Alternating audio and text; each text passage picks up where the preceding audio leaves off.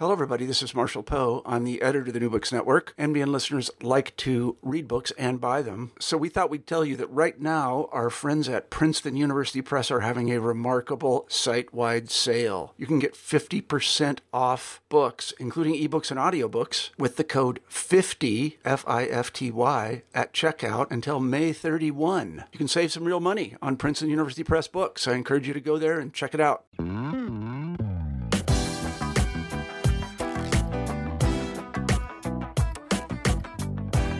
Hello, and welcome to New Books in Performing Arts, a podcast from the New Books Network. I'm Andy Boyd. Today we have Caridad Svic back on the show to talk about her book, Mitchell and Trask's Hedwig and the Angry Inch, out from Routledge. Caridad, thanks so much for coming back on the show.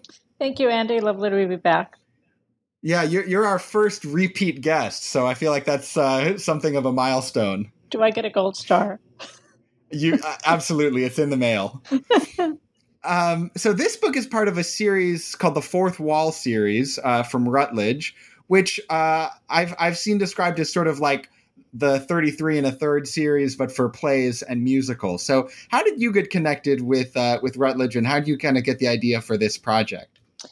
I had been admiring this series for a while. It's still a relatively new series, and I think when I was reading some of the books in it, the one that initially caught my eye was Catherine Love's book on Tim Crouch's An Oak Tree, which is a piece that I've written about before. So I was teaching a class in dramaturgy at NYU, and I thought, I'll use Catherine's book as a companion piece to, we were studying Tim's work. And then I just became super interested in the series, and I am a big fan of the 33 and a third series. And so I was like, this is just like that, it feels like, but I didn't know if that was my hunch or just true. So what I did is I emailed the senior editor for the series, Ben Piggott at Routledge. And I was like, hey, Ben, we haven't officially met, but I really love this series and I'd love to write for it. And can I pitch you some ideas? And he emailed me right away, and he was like, this would be awesome to have you in the series. So it was kind of like a very easy ask in a weird way. And then I pitched him about 5 things because I wasn't sure what, they plan in advance, and I wasn't sure what they were after. So I pitched a bunch of stuff. I pitched like plays, but I always wanted to write about Hedwig. I love the show so much, and I thought I'd write a long form essay some years ago, and then it never happened. So I just put it on the list, kind of whimsically, because I actually didn't think they'd say yes to that one. I thought they'd go for something a little more, I don't know, serious, I suppose. Although I think Hedwig is very serious. So and then I got an email right back, and Ben said, I totally want you to write about Hedwig. And I was like, yay. So it was like serendipitous. I mean, it was like something I wanted to write about for a long time, getting the yes from Routledge. And then I had a very, we put it into motion right away. We signed the contracts and I got to writing, and it was pretty easy breezy on that end. And it makes me, and also I've written all sorts of things, obviously, and I've also edited and co-authored books and stuff like that, but I never actually, for real, just sat down and kind of said, this is like my book, and here I go. And so it was also a dare to myself. I really wanted to figure out if I could do that, even though they're little books. I don't mind that they're little books. And I also thought it'd be a chance to do the kind of writing that I sometimes save for essays like on HowlRound or American Theater and stuff. I didn't do it in a different form. So it was like a really exciting project to dive into. And in some ways, I felt like it wrote itself. Yeah, when I just look at like your CV, it makes me tired. I feel like you're doing so many things all the time. Do you like have a daily writing practice? Do you write every day, or do you write kind of project by project? Like what's your kind of workflow? My workflow depends. I don't have a daily writing practice. I mean, I do. Twitter is my daily writing practice, and I think email is my daily writing practice. But I'm not one of those people that does like big journals of stuff full of notes.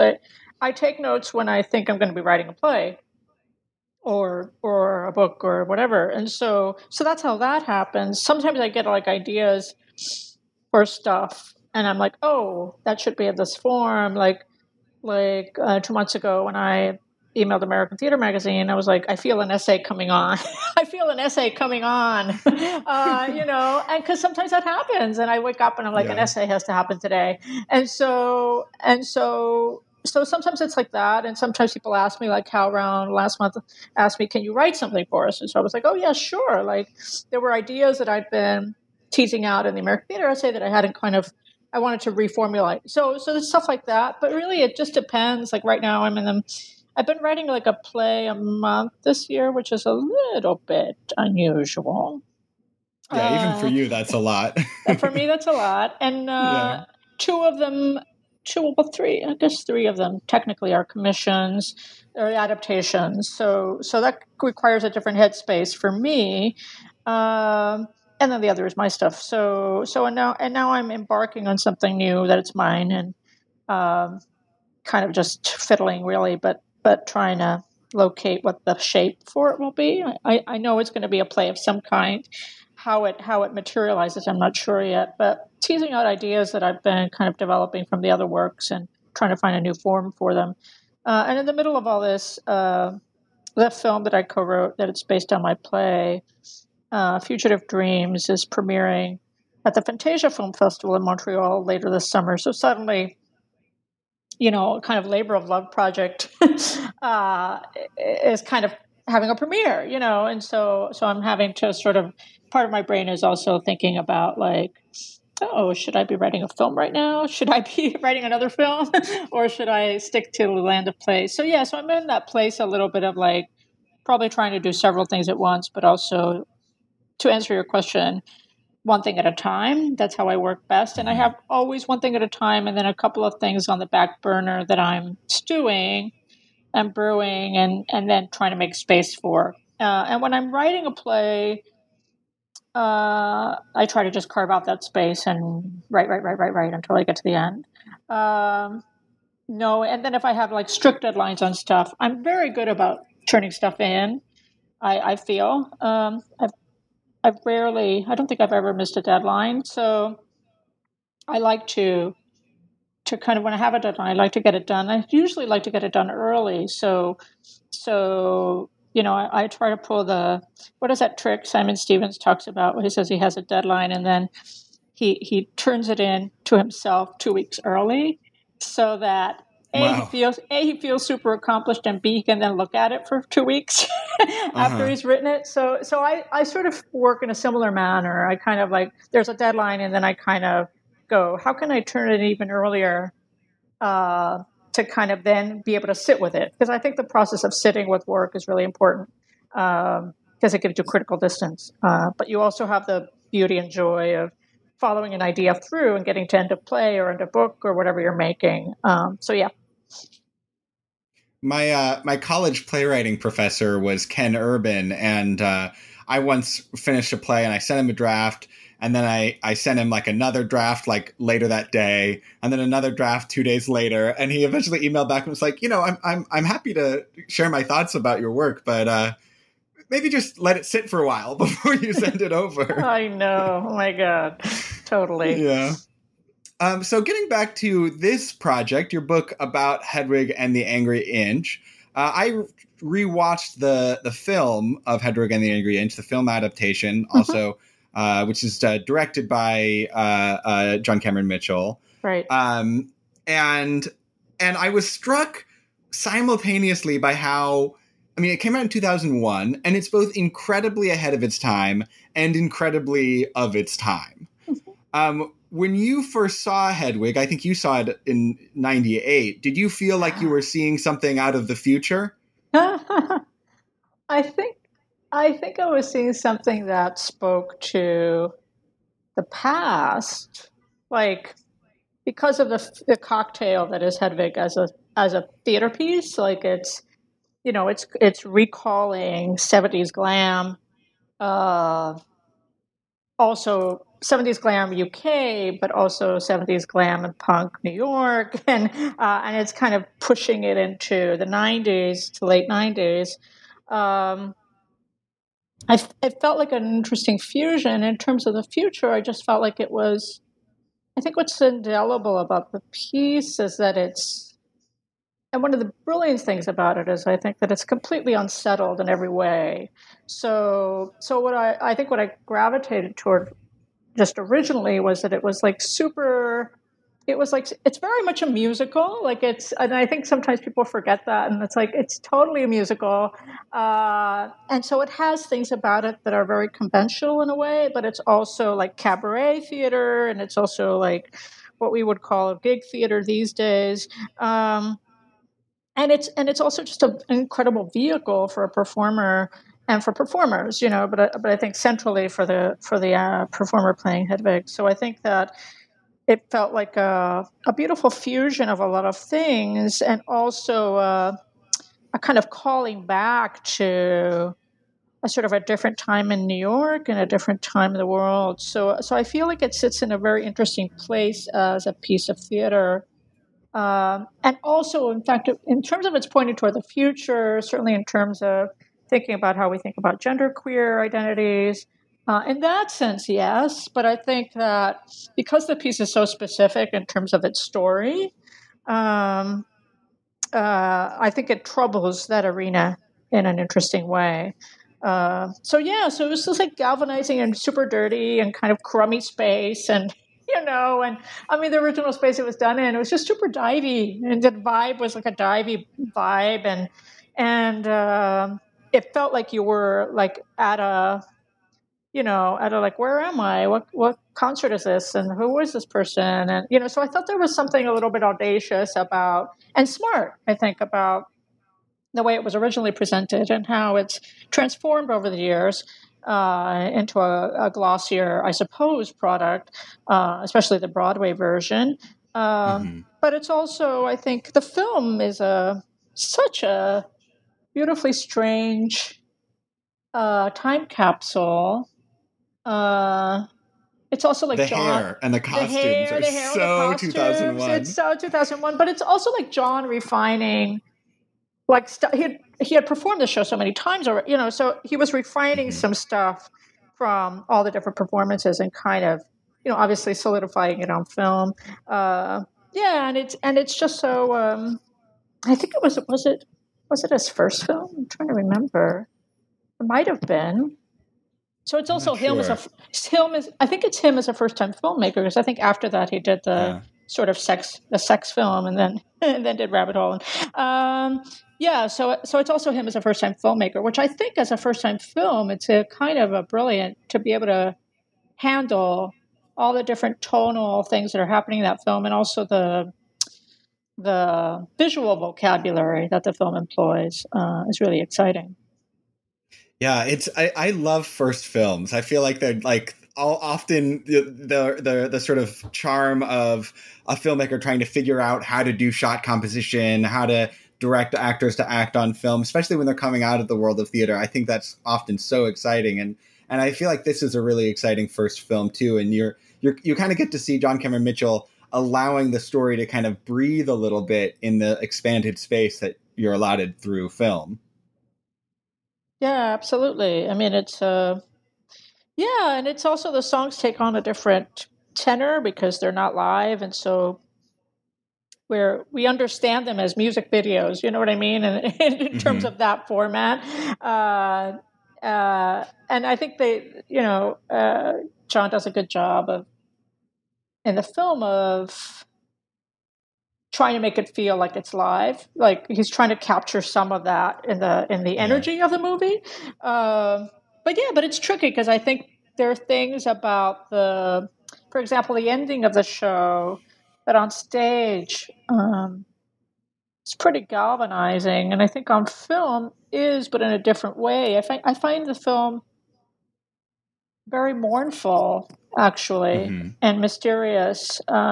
Whereas I think in the theater, the last sort of 10 minutes or so are electrifying, and you're kind of just pumping your fists and, and you just feel like the world's going to break open and hooray and like whatever's going to happen. So it's interesting because I think the film does a very,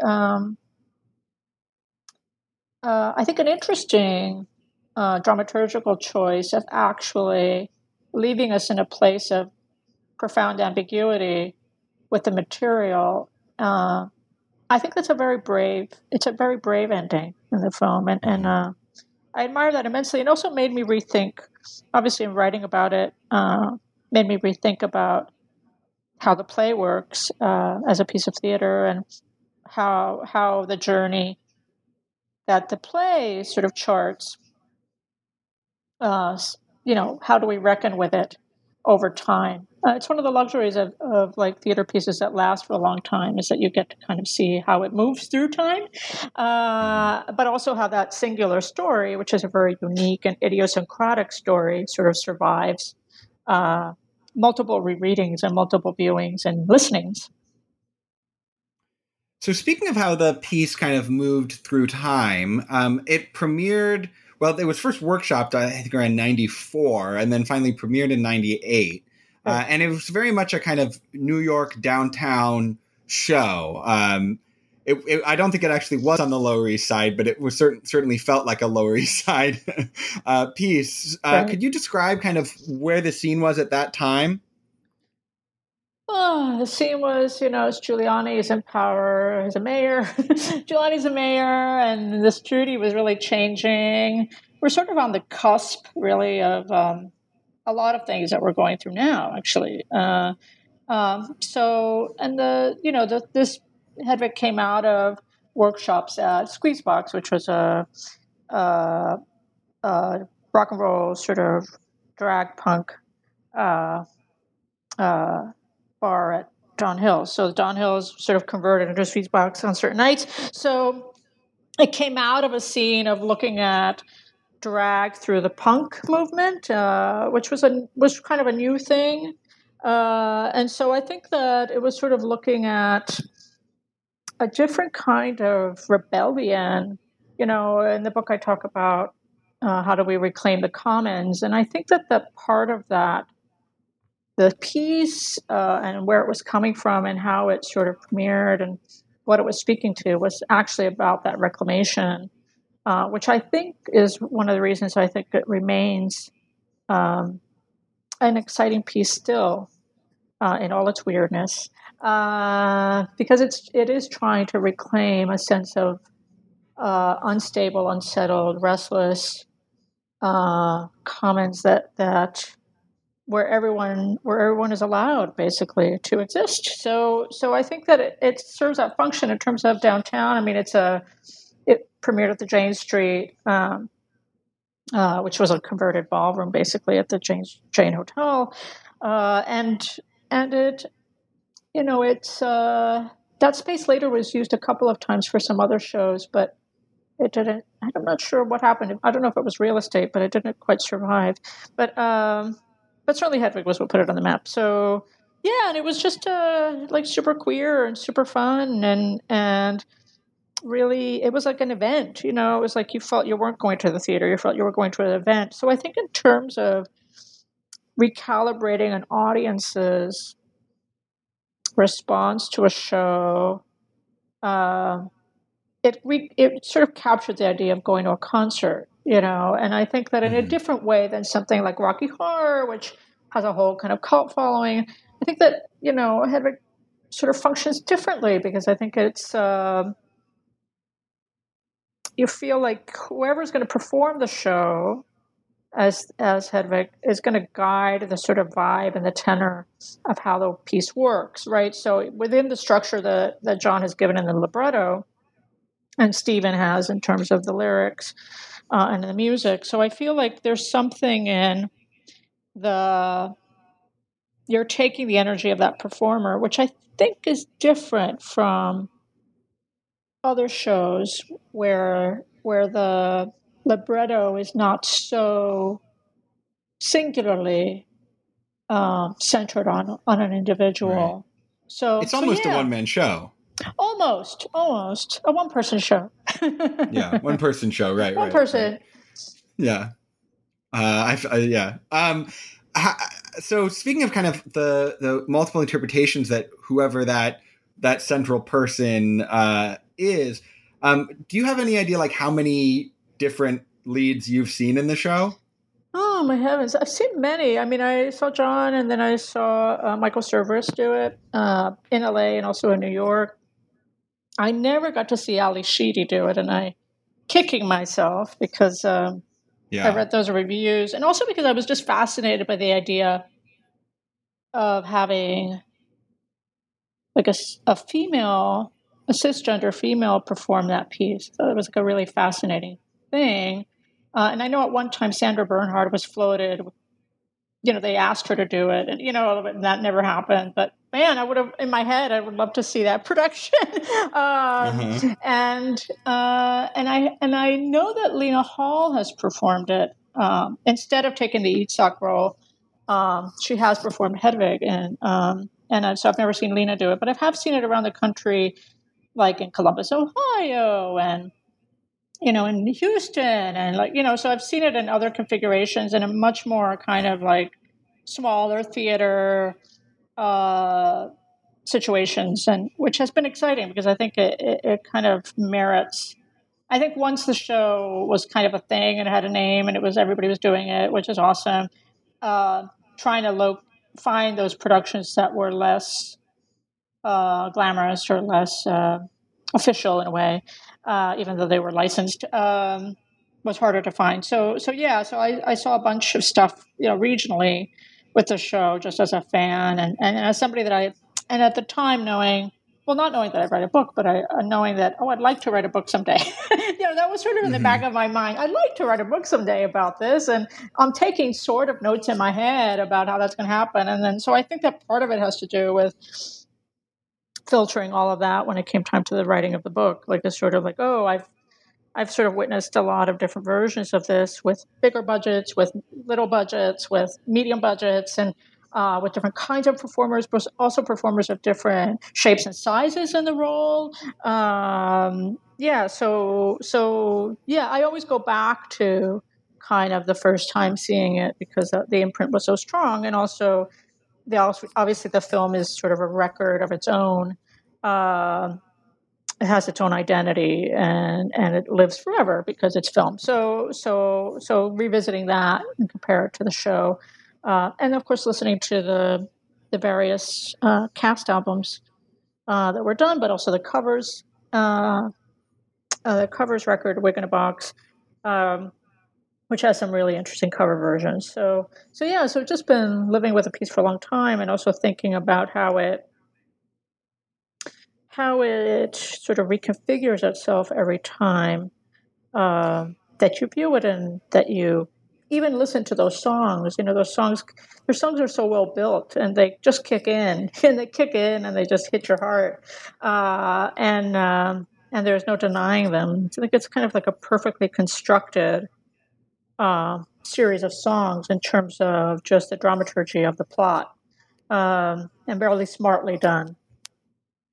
So I won't ask you the very obvious interviewer question following up on that. I won't ask you which has been your favorite Hedwig, but I will ask you, what are some aspects of that character that you feel like have been revealed to you by different interpretations that you've seen?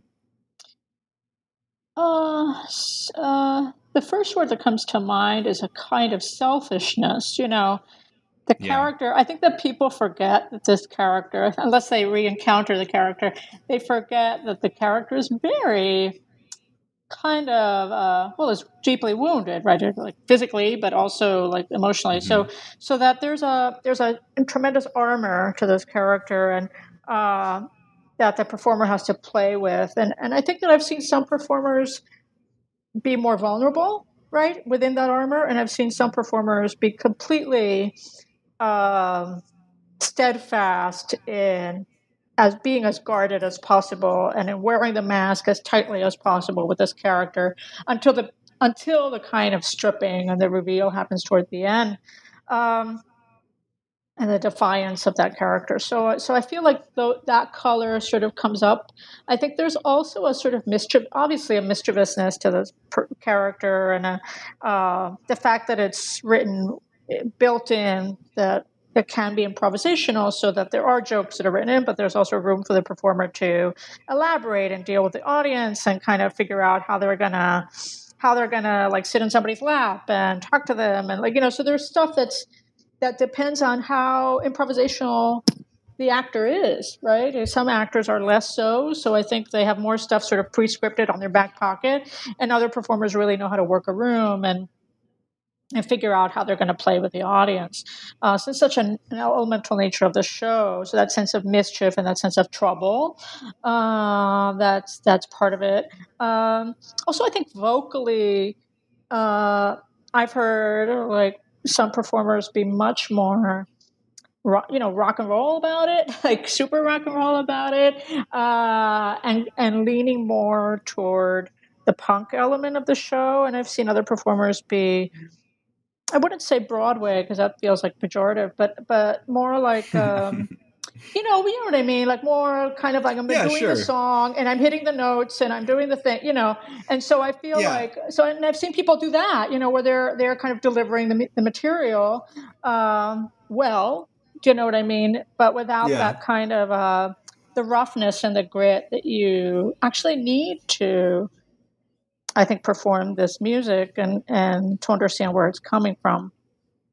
I understand that you're a legend of the avant-garde, but there are many people who would not consider it an insult to be told that they sound like they could be on Broadway. No, I mean, I think that... No, I understand what you mean, though. You can do it in a more rough rock and roll way, or you can do it in a more polished, musical theater way. Polish, it has to do with polish, and it has to do with phrasing, and it has to do with the cadence of the material, and allowing it to not be on the note every time, really, basically, is what I mean by that. Mm-hmm. I'd love to talk about the question of gender in the piece. Hedwig has often been described by critics as a trans woman, but John Cameron Mitchell rejects that and says that Hedwig is a genderqueer character with a gender all her own. Why does that distinction matter in the context of the show? It matters because I think that the identity of the character, the sex change operation is a forced sex change operation. I mean, Hanzo goes along with it, but because he wants to get married and get out of the East, East Germany. But there's the enforced nature of that means that the character is not consenting or willing to be transformed. So there's sort of the root of trouble in that show is very interesting and kind of obviously dislocating. The fact that the sex change operation is botched then becomes a whole different animal. Do you know what I mean? It's like Hedwig is born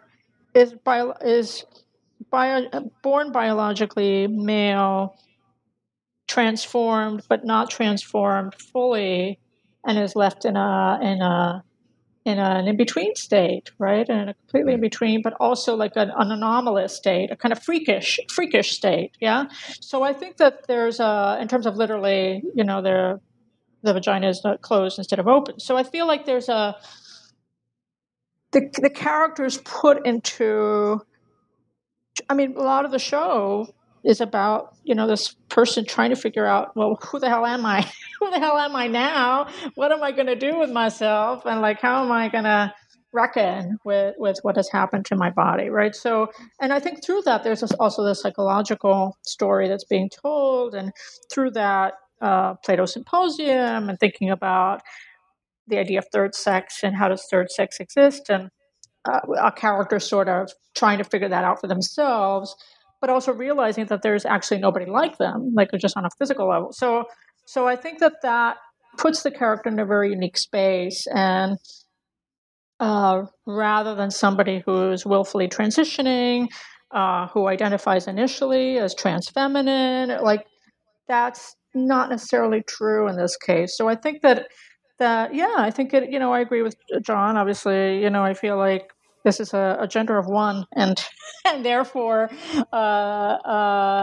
there are no other Hedwigs in a way. So, but I think that it's an interesting template to think about the construction of gender, of course, and its performances. And then I think what happens when you get performers in this role is thinking about, well, what is the gender of the performer playing the role? How do they identify? And then that kind of factors in. So I think that there's a lot to weed through and wade through with the role. And again, sort of circling back around to all of that is that because if we're going to accept the nature of this story, which is kind of like a very strange fairy tale, that this character is forced into a situation, has to reckon with that, and then through that actually finds themselves in a way, and starts to kind of heal and acknowledge who they are, who they could be. I think that's like a beautiful journey, and I think the unsettledness of that journey, the restlessness of that journey, makes it, I think, still a beautifully revolutionary statement about fluidity and about not accepting categories and being your own unicorn. So Right. so I think there's something kind of like, I think that's why the show is very emotional for people, and why the heads exist, sort of the fans that follow it everywhere. It's like there is something in the material that is truly aching, but it's also kind of getting at something very powerful about forced identities and forced binaries, and looking at the possibility and potentiality of, well, maybe there's just like, what if we break through all of that, and not decide to choose, but live our own reality, or whatever that reality may be. So I think there's something super powerful, and I think still, even today, transgressive about that idea that the show, in its own playful way, taps into. So yeah. Yeah, I think that moment is so fascinating when Hedwig's husband leaves her after they go to, I think it's Kansas together, that, after he leaves, there's nothing really preventing Hedwig from, going back to presenting as male. And yet that's not the choice that she takes, but she does kind of further transform. There's the first transition that's sort of, on the level of biology and kind of, she becomes this housewife in a trailer park.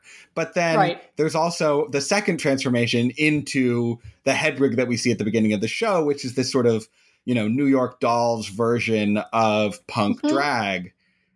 Which is a form of self-creation, even if the original, the sort of first transition is somewhat coerced, the second one feels very much like this is now her. Correct. Yeah, there's a choice there, and I think the choice is the beginning of the journey, right? For Hedwig to figure herself out. Which is very exciting. I think, and there's also, I think within all of this, we're looking at things like marginality and who gets to be marginalized and why, and where does queerness exist, and what is the notion of the outsider in society, and one of the really brilliant and smart things that John does in the libretto, and in Stephen with the lyrics, is that this is a character that's continually marginalized. So marginalized by experience and marginalized by being, in terms of being in America from another country, at this moment, a white character. So that's one of the things that doesn't trouble it so much, but still, I think the unseated and unrooted gender of this figure, presenting as female but actually being unicorn, kind of like just destabilizes everything. So I love the sense of disorientation, dislocation that it allows for, honoring and uplifting marginalized spaces and respecting their, I would say, alienness, and I mean that in a positive sense. Yeah, she even compares herself to the Berlin Wall, saying like I'm between East and West, between man and woman. Right. I'd love to talk about the song "The Origin of Love," which you briefly mentioned. This song is a sort of unfaithful recreation of Aristophanes' sort of story about where love comes from, where this desire for human connection comes from. Could you talk a little bit about what makes this song so special in the context of the show? Sure. I mean, it's the first big ballad. So just on a technical level, after we've been kind of like, oh, what's going on with this play? We suddenly get a moment to sit with Hedwig. And it's presented, of course, it's very funny. I mean, it's the And bedtime beautiful. story. And beautiful, Like, but the funny part of it is this is what my mom used to read to me when I would go to bed, and I'm like, really, your mom read you the Symposium? Like, that's awesome. So I think the frame for it is like, oh, it's just this kind of household I was in, right? So, and I think through that, it's the idea of where are the different sort of the male, female, thirds, and then male and female, right? And so that's how it's presented, right? The children of the sun, the children of the moon, the children of the earth, and then through that, this notion, what I think is interesting is that the symposium is used as a way to talk about how love can take you anywhere, which is also a line from the show later on. And it's also about, like, how do we know what the origin is? I mean, one of the beautiful things, of course, is that all in the origin of love, the figures, these sort of children, these different children are looking for their other half, right? So, and of course, what happens They've in the been play split in half by Zeus. They've been split in half by Zeus, right? So with his scissors made out of lightning bolts. Of course, just of course Yes. they are, and then it's like, well, Zeus, God figure, why was Zeus doing that? I think there's an interrogation around the divinity of asking humans to go on this journey, and will we find love through that? And I think that's sort of a fascinating and strange and haunting and it kind of the eternal quest, I think, of folks trying to sort of figure out, will they find the half that was separated from them? And I think that within that, in terms of the dramaturgy of the show, is also that this is a figure that is also looking for their other self, for the self that they left behind, for the self that they might have become. So the other half is not just a romantic coupling, but also your own kind of personality. How can you find your wholeness, your completeness? And I think that's actually it's one of the things about that song that if you return to it as a listener, kind of hits home. And actually sets the ground for the rest of the play. The song comes fairly early in the show, but actually it drops us down right. It kind of clues us in to know that we're not just in for tear me down, things are messed up, here we go, it's awful. Oh, but actually, let me tell you about how this all started and how maybe all of us have started. And I think it opens up to talk about all of humanity in such a beautiful way, and using Symposium as the method, right? It's sort of using it as the vehicle, sort of a slightly warped retelling of the Symposium, but a beautiful one nonetheless. And I think also in the original production, the use of animation in that and kind of crude drawings, so that it's sort of evoking the kind of images that Hedwig sees in their mind. Just put it in the realm of like, oh, we are all dreaming this story, and this story is all of us. So I sort of love that about the show, and I think that it's kind of